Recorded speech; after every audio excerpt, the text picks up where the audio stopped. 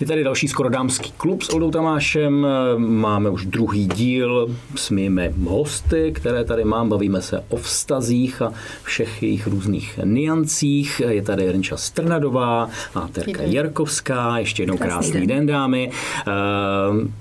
Nebudeme povídat o tom, kde jsme skončili a tak dále, ale navážu, přesto ty říkáš, když za vámi chodí lidé, kteří chtějí pomoct, připomenu, že ať to jsou ženy nebo muži, je to jedno, ještě ne zvířátka, třeba to jednou přijde. Ty jsi říkala, že s nimi jste v kontaktu, že můžou napsat a tak dále. Znamená to, že váš klient je s vámi jakoby online a fungujete jako krizová linka, že to není tak, že máte jenom naplánovaný kalendář, kdy se uvidíte a mezi tím mě neotravuj. Mm-hmm. Tady bych řekla, že záleží, jak kdo má tu hranici nastavenou. Že to je hodně nebezpečný. Podle toho, jak fungujeme, tak bych řekla, že já ji mám trošku striktněji než Terka. Mám tam nastavené sdílení s klienty, ale vždycky to je od samcať po samcať, jak se říká. Takže to může být v noci, že jo? Třeba ten člověk může být ve velký krizi, nebo on se může cítit jako, že ve velké krizi, ale i ty máš svůj soukromý život. Na druhou stranu i profesně to musí mít nějaké hranice. Jdeme o to, jak se to nastavuje. Jestli si to rovnou řeknete, anebo jestli to vyplyne jakoby z několika schůzek a jestli z toho třeba nevznikne i přátelství, že si pak někdo volá a aby to nepřeteklo ty hranice, že jo? Nemám klienty, kde bych cítila, že mi to tam jako přetéká. Nebo přeteklo. Je to o nastavení hranic už na začátku, že se to fakt jako vyjádří a pak samozřejmě to ladíme v průběhu. Každý inklinuje k něčemu fakt jinému. Jo? A třeba moje pravidla jsou jako v pracovní době, jako v denní době. Na mě je samozřejmě, když si tu zprávu přečtu a máš tady průvodce, je to super, můžeš mě kontaktovat, ale je to o tom, že ne 3krát jako denně, ale 3krát v týdnu, krátká zprávička. A na mě je, jestli si to přečtu, nepřečtu a máme to jako takový jako deníček, že se k tomu třeba pak vrátíme v rámci setkání, které bývá nejčastěji jednou za 14 dní. Může být i tohle právě to nastavování pravidel jedním z těch bodů, aby ten člověk se naučil sám se sebou fungovat podle nějakých pravidel?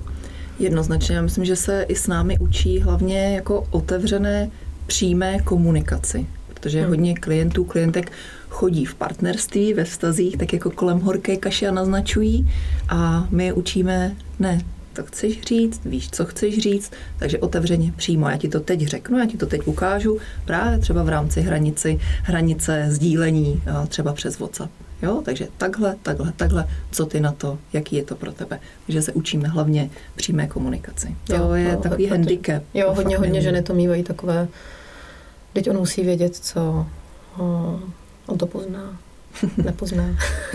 Naznačí. Takže to je jasná Já předpokládala, že jo. Takže to je jasná komunikace, hele, teď něco potřebuju, chci to, musím to říct.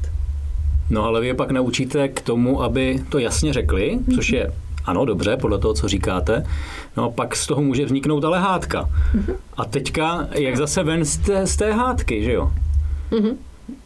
Jak zastavit něco, kde příkají emoce, kde jde reálné uvažování úplně stranou a jak to zastavit? Když to pravděpodobně přeteče na obě strany se dostanou do takových emocí, že najednou létají hrnce a talíře vzduchem a kdo ví, co ještě. Je na to návod, jak tady zatáhnout za ruční brzdu? Nebo to nechat jako vyšumět? Jo, letěl po tobě talíř. Po mě hrnec jako nikdy, ani talíř. Ale jako... To je vzkaz možná partnerům. Přesně. Mohli vyzkoušet. Jakože díky, že ještě neletěl. Díky, že neletěl. To je u každého jinak. Jo, to fakt neexistuje rada. Udělejte tohle a zastavíte emoce. Někdo potřebuje odejít, někdo to zastavit, fakt říct, hele, vidím, že se neumíme domluvit, ale to už chce jako úroveň přemýšlení o tomhle. Jo. Aby se to učili navzájem. Přesně, aby se to učili navzájem a klient třeba přijde a řekne, no, tak já měl 2-3 situace, kdy málem ten talíř letěl, bylo to o tomhle. My nejčastěji stejně najdeme společný jmenovatel těch situací, co je zrovna tvoje tlačítko, který ti jako rozčílí, jo, a čím to. Velmi často právě to je příležitost pro terapeutický přesah. Ale já mám srdíčko na kafi, to je hezký. Tak to je tematický. To je příležitost pro terapeutický přesah, protože my si s sebou neseme něco z dětství, něco nás tam zranilo a to je přesně o tom, kdy my to otevřeme, ono se nám to nějak projevuje teď ve vztazích a potřebuje ten klient tomu porozumět. Aha, tyjo, tak na mě tady půlku dětství táta křičel, vždycky mě zasek ve chvíli, kdy já jsem chtěla říct, jak to potřebuji mít, tam nebyl prostor. tak to vlastně neumím ani v tom svém partnerství. Ale myslím, že jsi tam narazil na jednu věc při tom nastavování hranic, když jsi říkal, že to může vyvolat hádku. Tak ono jako logický, pokud člověk, který tam ty hranice neměl definovaný potřeby a najednou to začne měnit a začne si o to říkat, začne si to definovat, tak logicky na té druhé straně je nějaká protiakce. Co se děje? Něco je jinak, sakryš, zbystřit. Takže je to potom o té komunikaci vzájemný, jo, ale co se děje, pojďme to řešit. My nacvičujeme někdy rozhovory. Spolu? Spolu taky. Když se chceme třeba naučit, tak se vedou takovéhle jako vysílání. Ale fakt v bezpečném prostředí koučovací konverzace hrajeme roleplay. Hrajeme roleplay, což je fakt, tak pojď si to zkusit, ty partnerovi chceš něco říct, já ti dám zpětnou vazbu.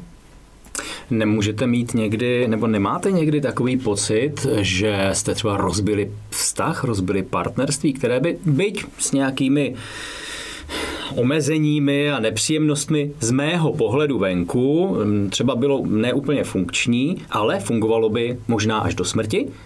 A přišli jste vy, protože ten člověk ho začalo něco trápit, abyste mu něco poradili a on říká, já můžu mluvit o partnerství a teď to celý rozmlátí.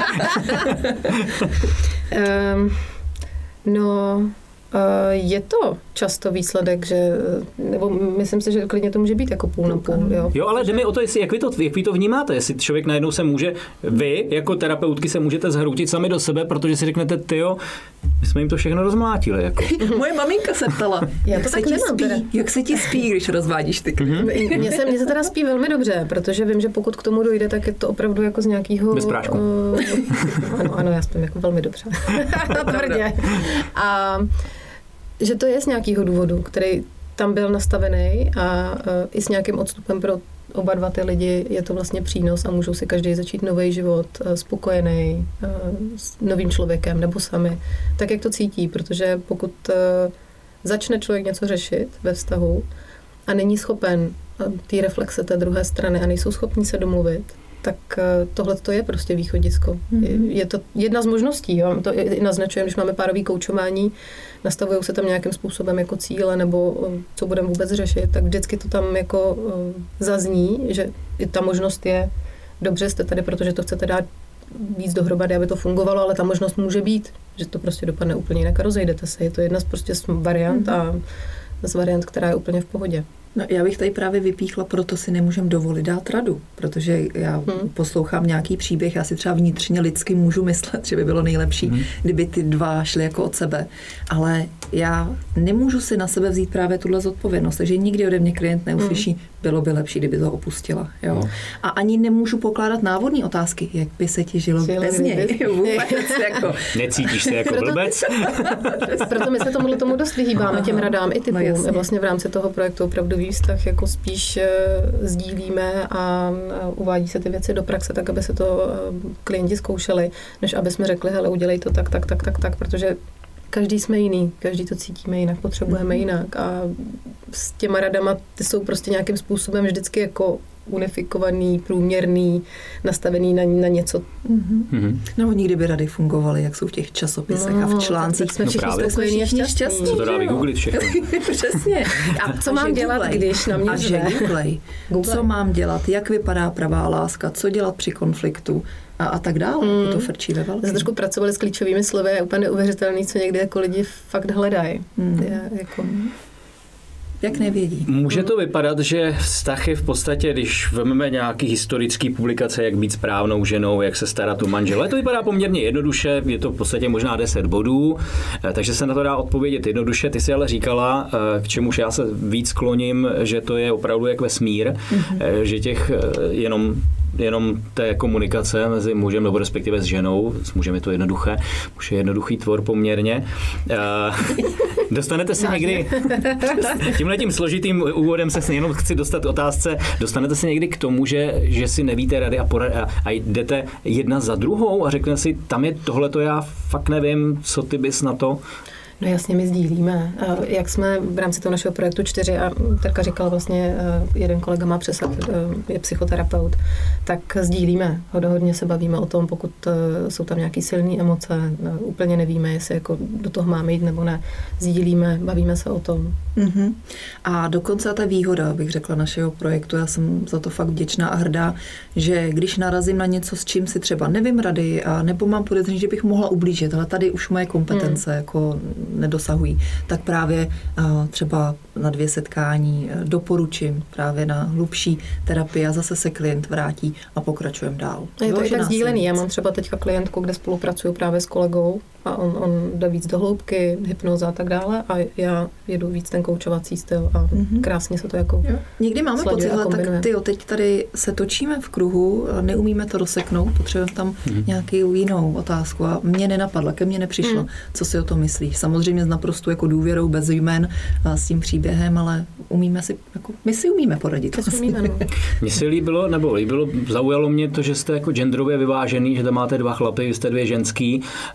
Nepoužíváte ty chlapy spíš právě k tomu, když tam je takový jako výbušný pár nebo výbušný někdo, tak to radši strčíte tomu chlapovi nebo vemete si ho k sobě a jdete na něj 2, abyste měli přesilu, kdyby náhodou bouchly emoce, aby jste to urovnali. Jako většinou si pracujeme každý sám a s tím, že, jak jsem říkala, třeba tu jednu klientku kombinujeme, ale to je, že každý má zvlášť sezení, ne, že bychom tam byli dohromady, takže... Je pravda, že nám každému právě v projektu opravdu vztahuje blížší třeba trochu jiné téma. Jo, my se přelínáme, prolínáme, ale každý tam máme svoje jako vytipované, že už víme, že nám to je bližší, takže si někdy klienty právě, když požádají o konzultaci nebo o spolupráci, tak si tak jako vyťupeme pro sebe, tak kde jsme silní. Proč opravdový vztah? A co je to vlastně opravdový vztah? Co je vztah, jsme si řekli, ale co je to opravdový vztah? Kdo určuje, co je to opravdový vztah? A kde se vzal ve vašem názvu opravdový vztah? Já u vymýšlení názvu úplně nebyla. To bylo to klíčová slova, ne? Renča přišla později, jo, ale za nás jako vůbec ten pojem opravdový, opravdu a jsme u prožívání a přítomného okamžiku. To znamená, jak opravdu dokážeš jako si užívat a prožívat svůj vztah. Je to dřina, je to kolotoč, je to tak, že mamka to vydržela, tak já to vydržím taky, nebo jsi tam jako opravdu ty. Protože jestli fakt něco děláme, tak je to, že vracíme klienty k sobě samým, protože my jsme to někde zapomněli. Jo? To říkáme na jednom z webinářů, já to zopakuju tady, že rodiče, ať dělali to nejlepší, tak nás jako vychovávali k obrazu svýmu. Tohle se smí, tohle nesmí, tady ti jedna přiletí, ježíš, hlavně nebreč, nevstekej se a frčíme. Vychovávali nás v nějaké svojí normě. A my s klienty tu druhou půlku života mám pocit, že jim pomáháme se rozpomenout na tu jejich přirozenost. Jo. Protože hodně lidí si pak řekne, ty brďo, teď já tady žiju jenom nějakou roli manželky, mám nasazenou masku dobrýho zaměstnance, no to je bezva, ale spontánnost, nějaká přirozenost, umírám. Jo. Velmi často. Někdy fakt mě jde jako slza až do očí, když jako poslouchám ty příběhy, kdy půlku života ten člověk, klient žil v takový jako mlze toho, co je správně dneska, ale není tam on. A já se vždycky ptám, tak co si pro sebe přeješ? Jakou kvalitu si pro sebe přeješ? A to s klienty děláme. Jak to v sobě pak řešíš? A já tohle samozřejmě jsem taky jako zažil, že když posloucháš příběh, tak se do něho vtělíš a skutečně se těm slzám neubráníš. Jak tohleto ukočíruješ s tím klientem? Protože taky jste lidi, teda předpokládám, nekoukal jsem, jestli máte baterky, nemáte. No, já musím říct, že za mě osobně, že se mi to daří jako velmi dobře, že tam... Jsi bez emocí, prostě naprosto chladná. Chladná, přesně. Ne, samozřejmě, když empatie, všechny tyhle věci tam jsou, ale samozřejmě profesionalita, jo.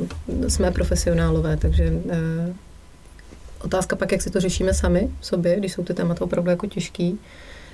Tím, že nejsme úplně psychoterapeuti, tak nenarážíme na úplně jako témata jako příliš náročná, řekněme. Máme ty lehčí. Ale i tak, jo, je to na každém z nás, nevím, jak Terka má mechanismy na to se s tím vypořádat. Já bych řekla, že mně se to daří jako velmi dobře a je to i o té hranici, kterou se tam držím s klienty. procházky, les, klid. Ale stejně se stane, že i klient v nás zmáčkne nějakou emoci, nějaký tlačítko a to je pak jako o vlastní jako terapii, o vlastní cestě, vytáhnutí toho tématu, nedělat, že se to nestalo, jo, vůbec ne. Ale je to o tom, jako, a to je velká vlastní zodpovědnost. Mít svůj život v pořádku a pak můžu z těch přebytků dávat těm druhým. Jo. Takže za mě to je procházka v lese se psem, manžel a děti a společný čas a chvilku klidu jenom pro mě. S Renčou jezdíme na víkendy. Čas jenom pro mě. Je to na druhou stranu ale zase jako slza je zdravá na oči a očistný a tak dále. Tak jako prostě tomu úplně bránit. Fakt cítím, že když to jako sedne a ty, ale mě nedojímá to, co jako ten člověk zažil, to jako nechávám tam ten odstup, že to měl těžký, že byl třeba byt, jo, OK, to je jako příběh, ale pak, co se mu podaří, to občas mám jako husí kůži a slzičku v oku. Při těch posunech si říkám, wow, ježiš, to je boží. Prostě. Jsou takový, jako nejmenujeme, ale jsou nějaké takové příběhy, kdy opravdu jste si řekli, wow, to je majstrštych, na to jsem hrdá. Jako je něco takhle za vámi, nějaký takovýhle příběh, který najednou to prostě a rádi se na něho vzpomenete a prostě je to pro vás přesně to světlo na konci tunelu, ta vlajka, na kterou jste hrdý. Ono je to za mě těžký, protože každý ten klient, když s ním pracuju, tak se posouvá nějakým svým tempem a někam. Takže těžko se mi tady definuje, co je to wow, protože to se musí vyhodnotit on sám. No, hlavně si to řekne, když už pokud mu je dobře, tak za váma nejde, ne? Nebo dostane se to k vám? No, když klient přijde, nebo zavolá, nebo napíše zprávu a řekne, hele, Terko, Renčo, děkuju. Děkuju. To je prostě skvělý. Že žiju to, co mi dává smysl, že ráno vstávám z postele, vím proč a uléhám s myšlenkou, hele, to bylo dobrý. No tak děkuju je nejvíc. Jo. Hodně u takových těch věcí, kdy tam vlastně pracujeme s nějakýma opakovanýma vzorcema z dětství a tak dále, tak tam se potom ty stavidla jako otvírají. Nebo si to sesedá, vždycky říkám, jak puclíci nebo jak Tetris, tak jak má. A pak, když si to fakt tak správně dosedne a klient vlastně ani neví, co je najednou jinak, ale pocitově vnímá, že je něco jinak a že to je skvělý a že najednou vlastně je mu líp, tak to jsou ty momenty, jako za mě to nemusí být něco extra velkýho, ale přesně, jak říká Terka, takový děkuju, nebo najednou se dokážu bavit se svojí mamkou, se svým tátou, jo. 20 let jsem to nedokázal, tak to jsou poměrně ty velké věci. Ta kvalita toho života, když je najednou jako jiná, nebo si uvědomí, že konečně, že je to, co chtěla, jo, že... Nebo že neopakujou to, co si nesli z dětství na vlastní děti, že vlastně tam udělali tu čáru v písku a umějí to jinak, umějí to kvalitnější, aby to nepředávali, jako to je nejvíc. Řekněte mi ještě, jak rozeznáte a možná se vrátím k tomu opravdový, je to o pravdě nebo o skutečnosti, jak rozeznáte, kdy ten člověk bude mít lepší život, když mu ho změníte, kdyby jel v těch vzorcích, že žena má vařit, žena má uklízet a v podstatě by byli všichni spokojení, protože neotevřeli okno a nevěděli o tom, že za tím oknem něco jiného je a byli by spokojení. Opravdu byli reálně spokojeni. Jak to sami v sobě poznáte, abyste nebyli jenom určovateli směru, který si v podstatě sami myslíte, že je správně, jako si když si mysleli správně, že žena nesmí nosit kalhoty a tak dále a tak dále. To je krásná otázka. To je krásná otázka. No, za náma nechodí klienti, když jsou spokojení. Právě, jo. Je to o tom, že oni přijdou, když už tam něco je. Takže oni chodí a řeknou, hele, mě něco neladí, já jsem nespokojená, ale vlastně vůbec nevím proč. Jo. A teď, když to rozplétáme, tak třeba přijdem na to, že se cítí jako ta myčka, kterou prostě ráno zapneš, vypneš. Oni jsou ti hledající a to je vaše výhoda. Přesně, jo, a oni vědí, něco jim nesedí, my jim to pomůžeme pojmenovat a oni si hledají tu cestu. Takže my nejsme určovatelé jako směru. A ta opravdovost je i v té, myslím, že autenticitě, jo? Toho prožívání, toho, jak se chci cítit, jak chci vystupovat. Jo? Zaznělo tady role, masky, to je jako klasika. Jo? Každý den si nasazujeme prostě nespočet masek, vystupujeme v nespočtu rolí. A ztrácíme se v tom, kde jsme my, co jsme vlastně my, co je ta naše identita, co chceme, jo? Jestli vlastně tato role, do které vstupujeme, jestli nám vyhovuje, jestli se v ní cítíme dobře. Protože Ne každou ženu třeba baví uklízet. Ne každý se v tom realizuje. A někoho jo. Někoho jo. Tak přesně o tom jsem mluvil. Takže je to takové to možná trochu indicie, pokud máte jakési svrbění a máte pocit, že něco hledáte, že bloudíte, tak už byste se nad sebou měli zamyslet a pak si můžete hledat nějakou pomoc a pak to asi něco znamená. Pokud jste v pohodě a jenom slyšíte tenhle rozhovor a máte pocit, že chcete něco nového, chcete být in, tak asi to nebude úplně správný. Ono je to hodně spojený i s emocema a pocitama. S tou nepříjemností, jo? Pokud v něčem vystupuju a necítím se v tom dobře, jako cítím, že je něco fakt špatně, tak to je ten moment, kdy jako se zamyslet a hele, tak jak to jako je, jo. A tak myslím hlavně naučení ty negativní emoce potlačovat, že jo. Teď to se jako nenosí říct, já jsem nespokojená, dneska se nosí ta holka, která zvládá biznis, zvládá děti, rodinu, psa, všechny, jo, a ještě u toho vydělává těžký peníze, tak to se dneska nosí. Tlak, frkot, jo. Výkon. Jak to? To jsem říkala taky včera při živém vysílání na Facebooku u nás. To se nosí, to je ta hodnota, jak to všechno zvládáš. Ale když se někoho zeptáš, jak se máš, a on ti odpoví, hele, skvěle, mám to v rovnováze, jako, tak se často zarazím. Fakt se máš skvěle. Já teda jako úplně ne. Jo. Takže každému vyhovuje úplně něco jiného, ale chtěla jsem říct ještě jeden příklad. Tak si ho pamatuj. Ano. Koučky, Terka Jarkovská, Renča Strnadová, Skododámský klub.